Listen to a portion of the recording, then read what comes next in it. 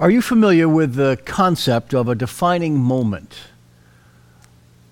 A defining moment has been described as that point where the essential nature or character of a person is revealed or identified. It could involve a big decision that you have to make or a tragic event that you must rise above. The defining moment of my father-in-law's career came early in the 1970s when he was working for Control Data Corporation, which was one of the pioneers in the computer industry. His name was Bud, and Bud led the personnel side for Control Data's American employees in Europe for several years. He was asked to help plan an international gathering of all of the company's top executives one year. And he suggested a resort that had been in Bergenstock, a mountain resort overlooking Lake Lucerne in Switzerland. He wasn't sure how everybody else would react to it, but he knew that it was a remote, beautiful location where they could think and plan and they'd be inspired. A couple of days into the conference, the founder of the company turned and asked, whose idea was it to have the conference here? And one of the vice presidents pointed to my father-in-law and he said, Bud planned this. And there was a nod from the president. Several months later, when the family returned to the United States and his season in Europe was over, he found that he was promoted to become one of the vice presidents of the company. Years later, when we took a family trip to Europe, we wanted to go when my kids were old enough to appreciate it and before my in-laws were too old to be able to fully enjoy it. Bud insisted that we spend a couple of days at the end of the trip in Bergenstock as the highlight of that trip. And he explained over dinner one night that this had been the site of the defining moment of the early days of his career in the computer industry. Question: have you experienced a defining moment in your career or in your life so far, or in regard to the development of your faith? Today in part 4 of our Living in Exile series, we're learning from a young woman named Esther, a woman whose defining moment came during the Jewish exile in the Medo-Persian Empire. In this series, we have been discovering principles for living well in exile that can help us make the most of our current state-imposed or self-imposed internal exile that you and I are going through today. This 4th lesson comes to us from a time that was about 50 years after the ministry of Daniel had ended.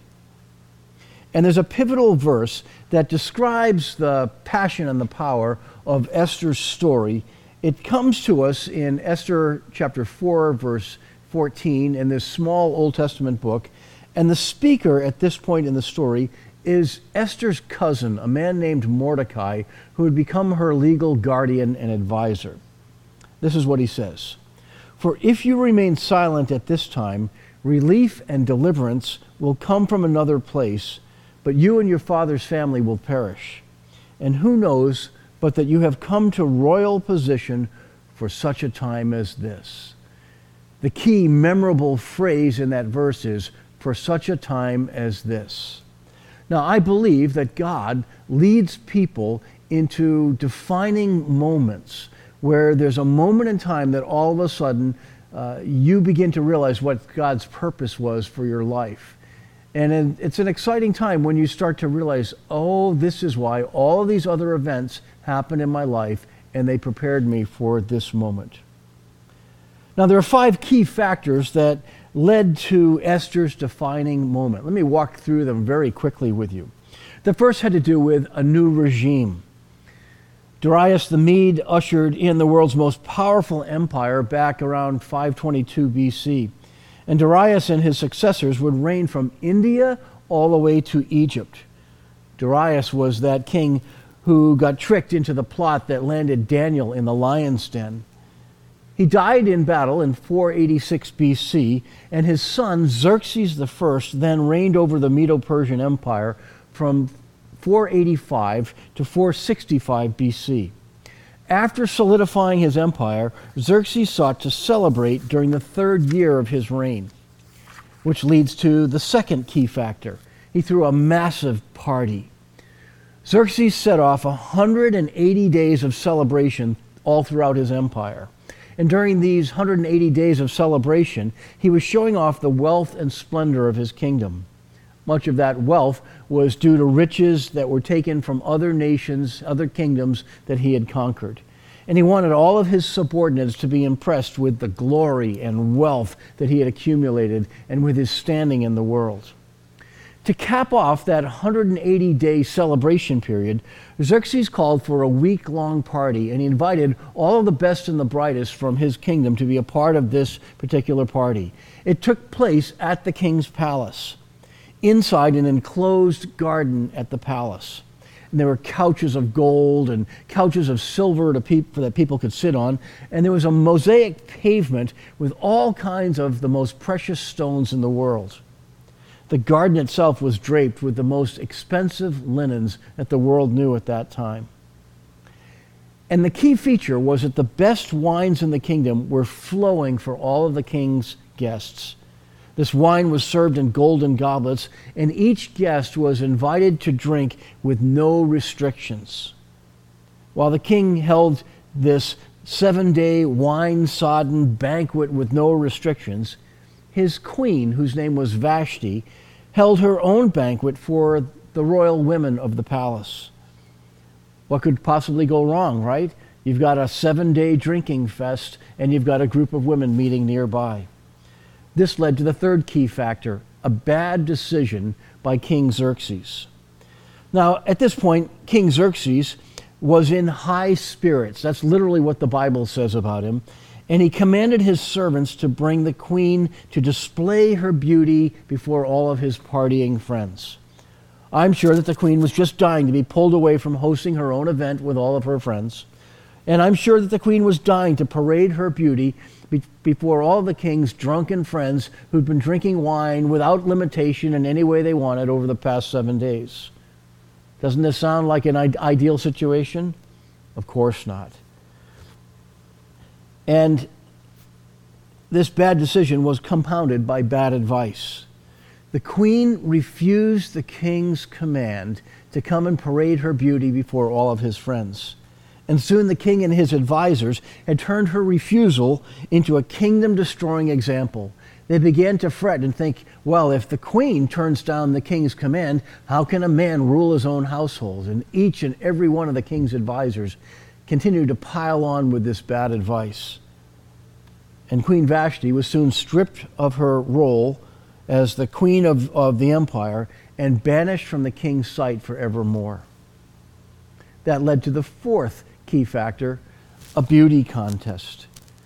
The same friends who advised the king now told him that he needed a new queen, and the best way to do this was to stage a beauty contest that would go on throughout the land. So in every province of the kingdom, messengers were sent to enlist beautiful young women to become a part of this beauty contest. The winner would become the new queen of the Persian Empire. Now, you and I may need to give Esther a break because we think of Esther as a beauty queen and one of perhaps many wives of this king. But she may not have had a choice in this. Here's where we gather this. Verse 7 of chapter 4 tells us that Esther was lovely in form and figure. That was the Bible's way of saying she was a beautiful young woman. But verse 8 says that she was also taken to the king's palace. Not that she volunteered for this role, but that she was taken into this role. And you get the sense that she was forced and she had to make the best of a bad situation.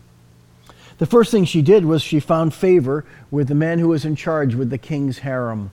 That automatically tells me that there were several other women who were also being a part of this selection process, and the king may have had several wives, but only one would be the queen. And then she had to complete 12 months of beauty treatments. This might have been desirable and even an attractive reality. There were special oils, and there was myrrh, which was a very expensive perfume. And then there was a regimen of cosmetics that were the best in the world that were applied to her during that time. And we find that at the end of this 12-month period, when she was brought before the king, that the king was more attracted to Esther than any of the other women who were part of this contest.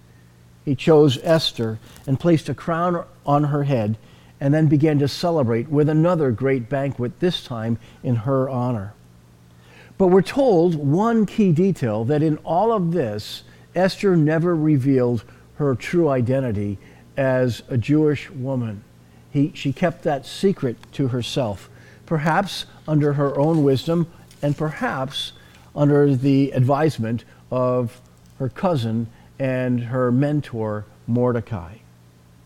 The last of these 5 key factors that led to Esther's defining moment was a devious plot that was at work behind the scenes. Near the end of chapter 2, Mordecai, Esther's cousin and guardian, overheard 2 of the king's royal officials talking about a plan to assassinate the king. He got word to Esther, and then Esther got word to the king. And when it was interrogated, or when the men were interrogated, it was found that Mordecai's suspicion was correct, and that this plot had been at work behind the scenes. And so the 2 men, the would-be assassins, were caught, and they were dealt with. And Mordecai's act of bravery was written about in the annals of the king. The king would soon forget about this, but towards the end of the story, this would come back one day when the king would read about what Mordecai had done and want to honor Mordecai. All this leads to our talk today about when your moment comes, when you discover that defining moment of your life. And as we unfold Esther's story in chapter 4 of this little book that has her name on it, we find a few key details. Here's the first. When your moment comes, it will be about something bigger than you. Bigger, larger, grander. Verse 14 says, "For if you remain silent at this time, relief and deliverance will come from another place, but you and your father's family will perish. And who knows but that you have come to royal position for such a time as this." Mordecai was the speaker who makes this statement. Now, the king's best friend was a huge social climber named Haman. Haman was part of a long line of people who hated the Jewish people, going back to the days when the people of Israel were escaping an earlier exile from Egypt. At that time, the Israelites were attacked from behind by soldiers of the king of the Amalekites. The rabbis through the years taught that whenever the Amalekites caught a Jewish soldier, they mutilated part of his body. And so there was a great enmity between the Jewish people and the Amalekites that had been festering for literally hundreds of years. Haman is identified in Esther chapter 3 as a descendant of King Agag, the leader of the Amalekites in an earlier generation. Agag was the Amalekite king that Israel's first king Saul let off the hook. This long-standing cruelty was why Saul had been ordered by the Lord to destroy the Amalekites. But in this case, Saul refused to act as the Lord's deliverer of justice. And the hatred of the Jews continued in that clan of people right on until the time of Haman and Esther and Mordecai. Mordecai becomes the one upon whom Haman's hatred was visited. Mordecai was letting Esther know that this moment that she lived in was far bigger than her role. Haman, the top prince and favorite friend of the king, had created a plan to annihilate the Jews in the Persian Empire. And Mordecai, a man of faith, believed that God would rescue his people from this plot. This may have been why Esther had been able to win the Miss Persia contest in the first place, and why the Lord had seen to it that she was chosen as the new queen of Persia. I have news for you. Whatever you're doing, it may seem insignificant at the time, but God has a purpose for your life. He has a purpose for every woman, for every man, for every teenager. Sometimes you and I can only see how God has orchestrated events in our lives when we look backward and we say, oh, this begins to make sense. But sometimes the importance of one particular event raises the awareness that we have that this may be the defining moment of our lives. Mordecai, with his statement, recognized that this was most likely that defining moment in Esther's life, and he challenged her to stand up strong in the midst of it. So, when your defining moment comes, it will be about something that is bigger than just your life. The second observation we make is that when your moment comes, it may also involve some risk. Esther responds to Mordecai, And part of her response includes these words: "When this is done, I will go to the king, even though it is against the law. And if I perish, I perish." What's behind that? Persian law at that time stated that no one could enter the king's presence uninvited. If they entered the king's presence without a royal invitation from the king himself, they risked the death penalty. This was thought to be too bold of a presumption that you could enter into the king's presence and knock him off his agenda, or think that whatever was on your mind was so important that you could interrupt the king. But there was one lone exception to this rule. If the king chose to extend his scepter toward the person who had walked in uninvited, their life would be spared. And that's what Esther was hoping for. She was hoping that since she had already gained the king's favor, that as she walked into his presence, that he would extend the scepter and he would listen to what she had to say. Your defining moment may involve risk too. As I look back on my own life, it becomes very clear to me at this point in life that my role in planting North River was the defining moment of my life. Now, this didn't involve life and death risks, but there was some risk involved. What kind of risk? Well, the risk of failure, for one thing, or maybe wasting years and resources. There were no guarantees that this would work. In fact, there were several people who tried to tell me and our first steering team that this kind of church would never fly in New England. It hadn't been done before. And we took a few arrows in the back in those days in terms of the harsh criticism that other people had of what we were trying to do.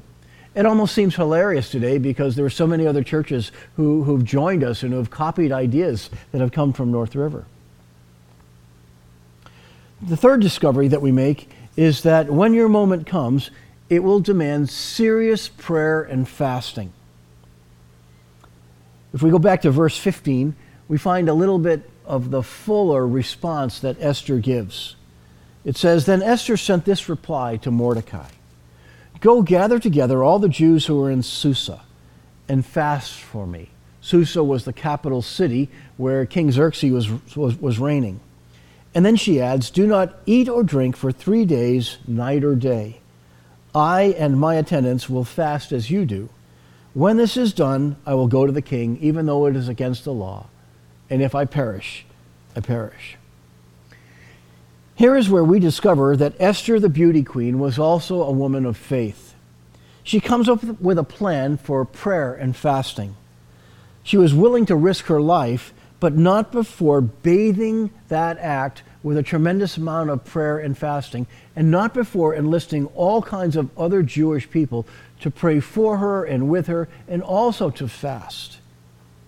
And she called for 3 days of fasting, serious fasting and prayer before entering into the king's presence on her own. Think about this concept of fasting for a moment. In the Old Testament, fasting was never to be done in order to earn favor with God, but fasting could come in several different forms.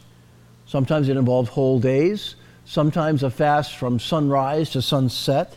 Sometimes there would be no food at all. Sometimes there would be a restricted diet and certain forms of food would be avoided. Often fasting was connected to prayers for deliverance from some period of great danger. And sometimes fasting was tied to confession of sin for an individual, sin from a group, or the sins of a whole nation. And at times, the food that was avoided was set aside in order to give to those people who had been victims of injustice and who are on the poorer side of things. In this case, Esther calls for an absolute fast, no food and no water for 3 days and 3 nights. What she wanted people to do was to divert all that attention that would go into preparing food and eating food into spending time calling upon God. And she wanted people as well to set aside their food and turn that physical hunger into a spiritual hunger that would drive them to plead for mercy from God. Everything great that is worth doing is worth serious amounts of prayer. If I go back to that season 31 years ago when we started North River, The decision to plant North River rose from one prayer meeting with 5 people. And I remember that night, as Sue and I drove away from the home where we were meeting, the first thing she said when we got into the car was, "Well, what do you think?" And my response went something like this: I don't think we will know that this is truly God's will for us until we can look in the rearview mirror and see whether or not He blessed our efforts. But I have something inside of me that tells me that if we don't at least try, then I am failing God in this respect. It's interesting to look backward more than 30 years ago now and realize God really did bless those efforts, and God's hand was in those efforts. Your defining moment will call for some serious prayer and an investment of time seeking the heart of the Lord. We learn all this today from a woman who might have been forgotten by history. Esther was, remember, just a beauty queen. At this point in time, we don't see anything great from her, but she rises at the point of the challenge. And we find that she had faith and the presence of mind to offer her role in her life to accomplish the Lord's will at a pivotal time for God's people. That leads to the big idea that I'm trying to get across here this morning. Your defining moment comes when you have the faith to offer what you have to accomplish what the Lord wants done. Your defining moment comes when you have the faith to offer what you have to accomplish what the Lord wants done. And that's exactly what Esther did. She offered her life, she offered her role as the Queen of Persia at risk of her own life in order to accomplish the salvation of God's people from a great imminent threat. And of course, that leads to the final observation. When your moment comes, other people will be blessed. God uses us in every day and every age to do things that allow Him to bless other people through our actions and through our caring. Esther's defining moment was more about protecting God's people than it was about her own life or her position. In the end, the king allowed the Jews to defend themselves from Haman's devious plot. Haman had tricked the king into signing an order that gave Haman and his tribe the ability to attack all of the Jewish people in the Persian kingdom on one specific day. And the king couldn't undo that law. He couldn't erase it. But what he could do was he could create a new edict that would allow the Jewish people to defend themselves on that day. And Esther, when she presented this dire situation to the king, led him to that kind of a move. Every year, the holiday of Purim is when Jews around the world celebrate and remember Esther and God's deliverance of His people in the midst of the pagan Persian kingdom. Mordecai, at the end of the story, was elevated to a position that was second only to King Xerxes himself. One night, King Xerxes pulled out the annals of the history of all the events of his kingdom, and he read about what Mordecai had done at that earlier time that we talked about in chapter 2, where he had overheard this plot to assassinate the king. And the king was grateful to Mordecai, and he honored Mordecai. And Mordecai ended up being lifted to the second highest position in the entire kingdom. He had followed Esther's instructions completely. But it's interesting that this biblical book is named after Esther, not Mordecai. And there's a reason for that. For this is the story of a faith-filled beauty queen who recognized that God could use what she had been given in order to accomplish great things on behalf of His people. Christian writer Amy Bird notes that one of the myths that has been taught through the years is that the Bible only includes stories of women who lead in times when there are no good men available. Well, the book of Esther absolutely blows away that myth, because Mordecai was there all along, a strong, wise, godly man who was advising her. But the defining moment comes when Esther risks her own safety on behalf of other people. There's another Old Testament book called Ruth, and this one too is written and given the title of its lead character, Ruth. It doesn't have the name Boaz on it, even though the man that she eventually married, Boaz, was a man of great standing and of great strength, and even fulfills the role of the kinsman redeemer, making him a prototype for some of the work that Jesus did as our Redeemer. So ladies, let me say this one more time here on Mother's Day. God recognizes the work of great women who lead and who act with boldness and who are led by God's Spirit. Your defining moment comes when you have the faith to offer what you have to accomplish what the Lord wants done. Think about this thought as we wrap up this message. Is there something that God has already put on your heart where he's challenging you to step out in faith in order to serve in a new way or to start something that hasn't been done yet? I believe that God puts dreams on our hearts, and if God has put a dream on your heart, your defining moment may come when you step out in faith and you dare to offer what you have so that the Lord can accomplish what he wants done. And if he's prompting your heart in that way, you're in for a great season of life, and we're in for a great blessing. Let's pray. Father God, I ask that you would use this story of Esther and her courage and her faith and her willingness to rise above her fears and to offer her position in order to be used for good on the behalf of other people. I ask that you'll use this to inspire and to remind us that you have a purpose for each and every person's life, and that our defining moments often come when we step into that purpose that you have given for each of us. So I ask that you would continue to give dreams, and that you would continue to raise up thoughts of new ways to minister and new ways to lead, whether we benefit the community around us or the church itself or our families. But God, I ask that you would do great things through people who offer to you what little we have and watch you work at accomplishing what you long to see done. And we pray that you will use these prayers of ours today to accomplish your will in our lives and in our time. We pray this in Jesus' mighty name. Amen. Thank you for being a part of this today, and I look forward to seeing you again next week. God bless.